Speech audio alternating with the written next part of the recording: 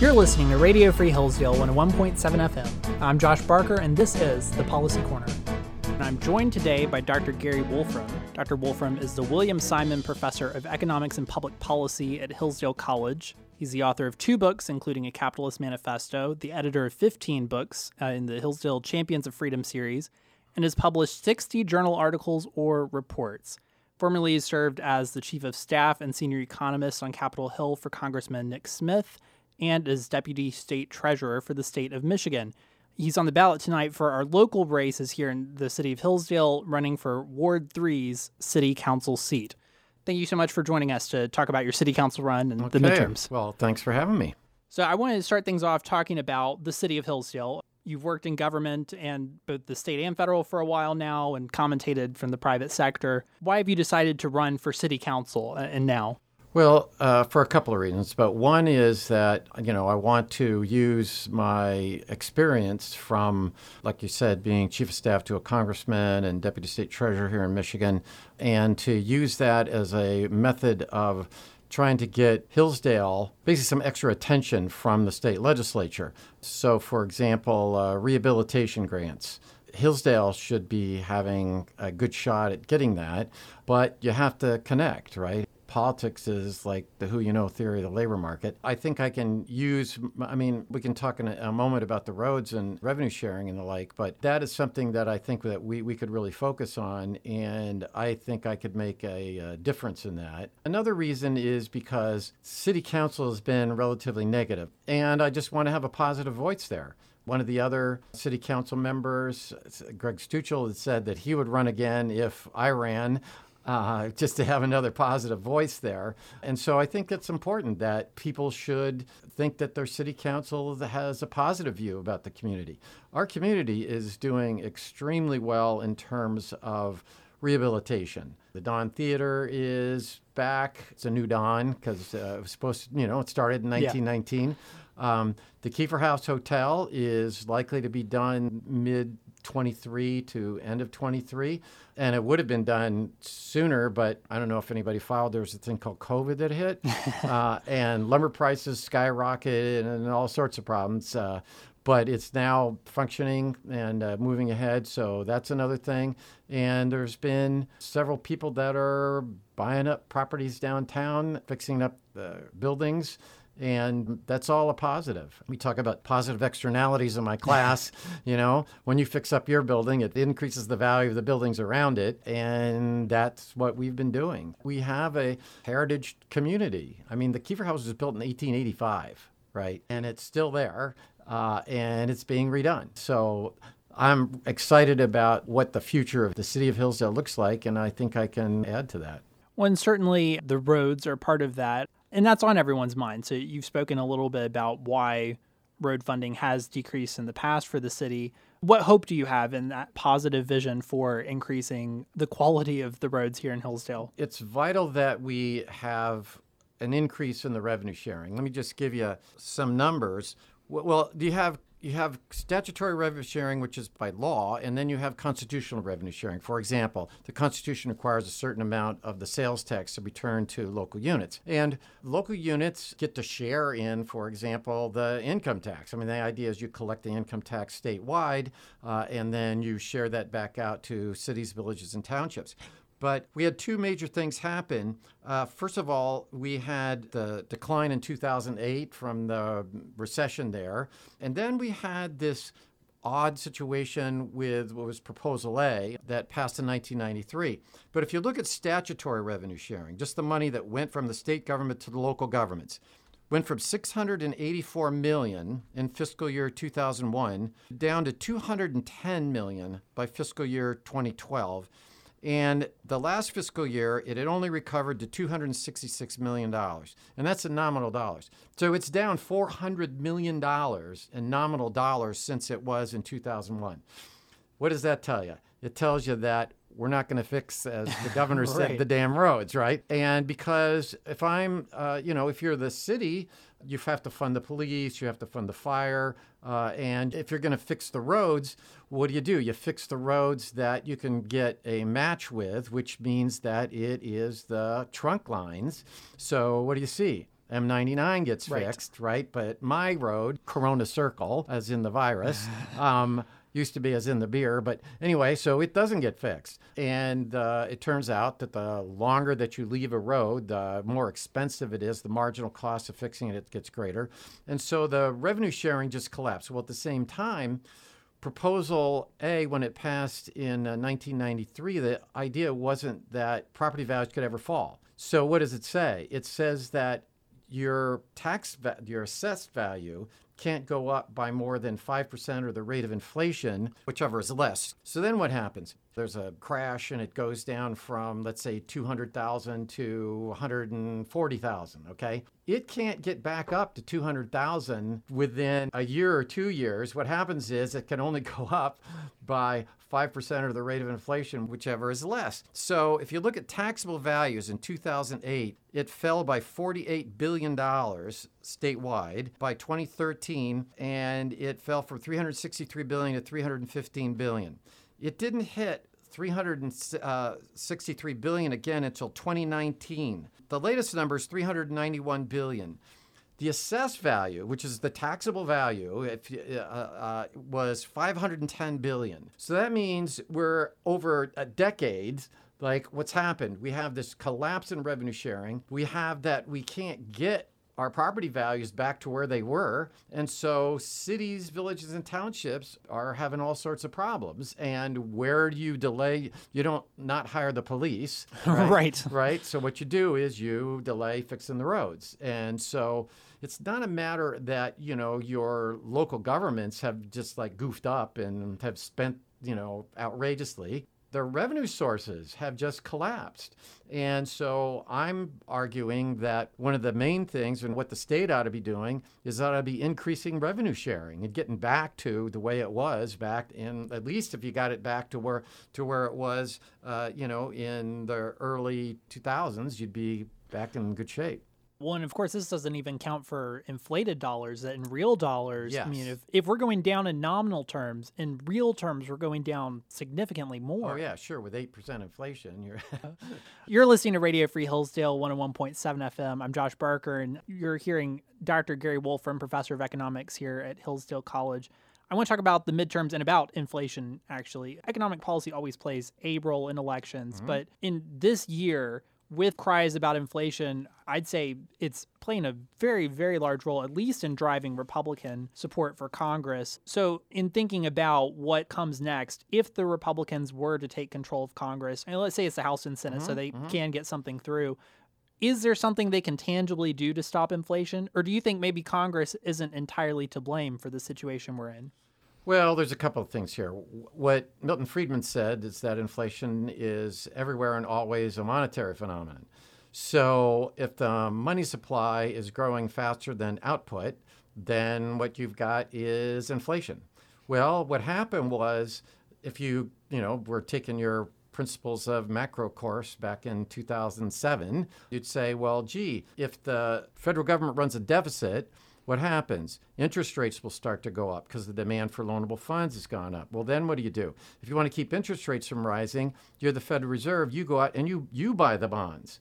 But when you buy the bonds, it increases the reserves of the banks because that's how the Fed buys a bond from a bank. It increases their reserves at the Federal Reserve. Well, that means that the banks can loan out more, so they create checking accounts, which is money, and so the money supply goes up. In August of 2008, the banks were holding $2 billion in what's called excess reserves, the reserves beyond what they needed. That got up to over $4 trillion. Because what happened in 2008 is the Federal Reserve started paying interest on the reserves of banks. So what happened was all this reserves got held in the banks and weren't drifting out into the money supply. Well, then what we get from July of 2021 to July of 2022, you get this massive increase in not massive, but you get a 26% increase in the money supply. In fact, it goes up again by another 10%. So you get up until July of 2022, you get this big increase in the money supply. Well, what's going to happen? There's going to be inflation. Now, when is the inflation going to happen? As Friedman said, it's long and variable, when that's going to show up in the economy. Well, what's happened since July of 2022, money supply hasn't grown at all. And so what's going to happen? We're going to get a reduction in inflation. And I wrote a piece in the Washington Examiner saying that the Federal Reserve shouldn't be out there raising interest rates, right? It's a monetary phenomenon. And so I think what's going to happen is that inflation is going to go down. It's not going to go down like today, although it has been going down because if you look at year over year increase, it takes a long time for it to actually go down because you've got all this prior months of inflation. Right. So if you look at what it do month to month, inflation has been going down on a month to month basis. So we're seeing some of that happening. And I'm afraid what's going to happen is the Fed is going to say, oh, inflation went down. Oh, that was because we were raising the interest rates. When the reason the inflation is going to go down is because you've got a decrease in actually a flattening out of the supply of money. So that's the problem there. So to kind of highlight this point, I want to go back through some of what you were just saying. In 2008, we have $2 billion, billion with a B, that are being held in excess reserves in banks. So these are just money that they have, but they're not loaning it out, but they theoretically could. That grows to $4 trillion with a T. So we're talking about a 2,000% increase. Correct. Because the banks are just holding on to more money and not loaning it out, even though... Because the Fed is paying them interest to hold it. And then what happens is the amount that the Fed's paying interest on the reserves is less than they can make starting to loan it out. So when they start to loan it out, then the money supply starts to grow. And so, it's really the increase in the money supply that's coming about from this huge buildup of reserves. And why is that happening? Because we're running $1 trillion deficits. And if we weren't running $1 trillion deficits, then we wouldn't have this Fed buying up all these bonds, resulting in an increase in the money supply eventually.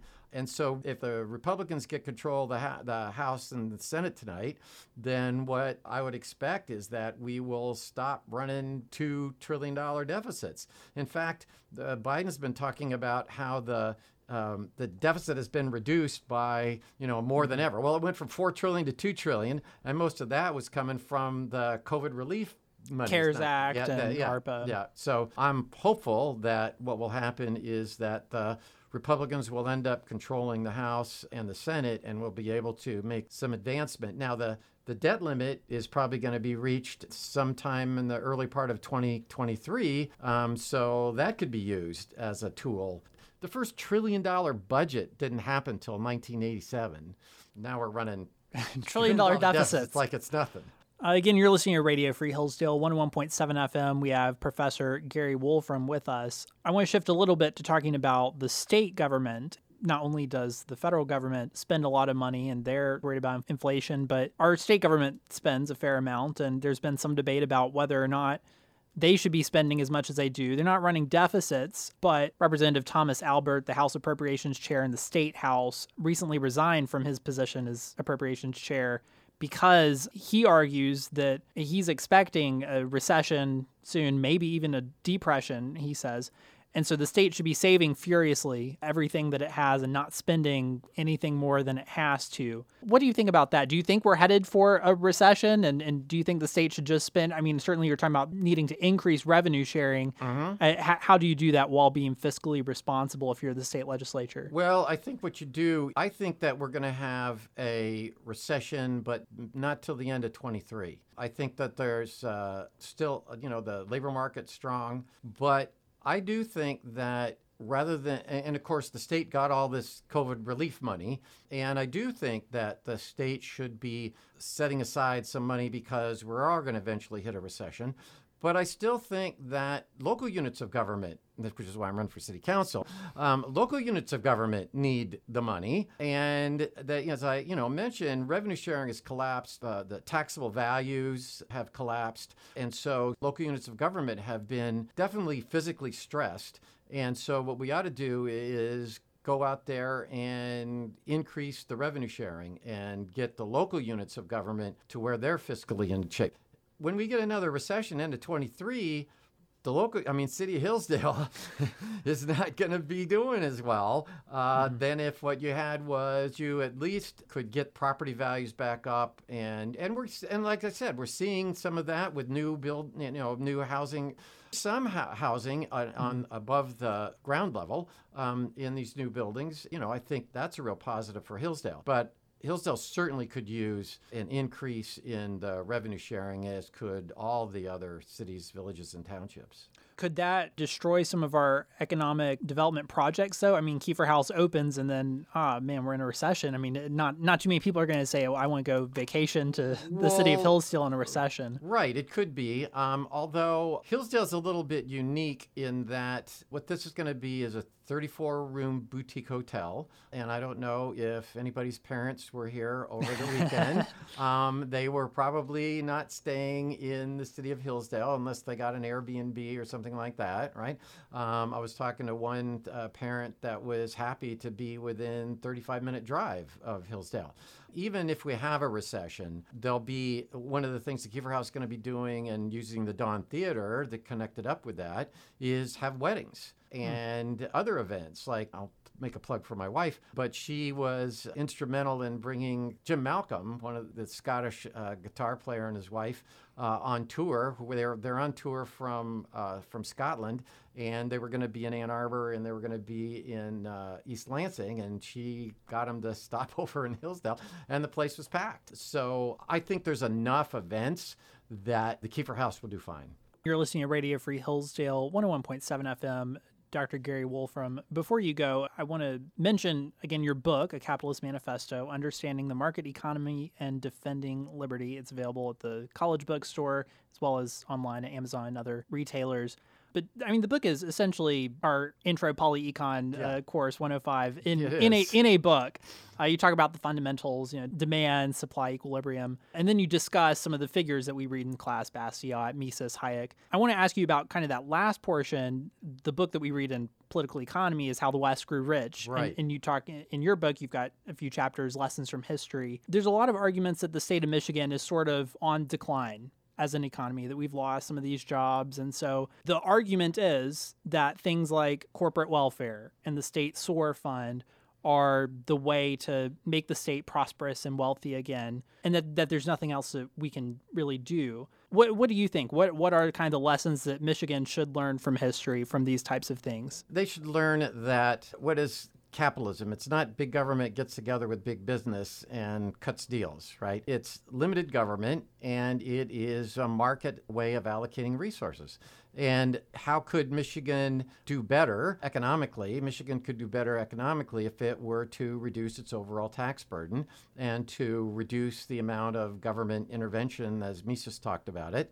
And that's not something that the current governor has spoken a lot about. And, I think that Michigan should just take a look at where it's been successful. And for example, if you look at the Reagan Revolution, it's useful to get on YouTube, and there's a 16-minute YouTube video where Reagan gives his farewell address and goes through where he had talked about originally as government's not the solution to the problem, it is the problem. I think that focus on that. And then if you are Ford Motor Company and you see that, wow, the state of Michigan is reducing its interventionism and it is reducing the Michigan business tax, then what you'd get people wanting to move in.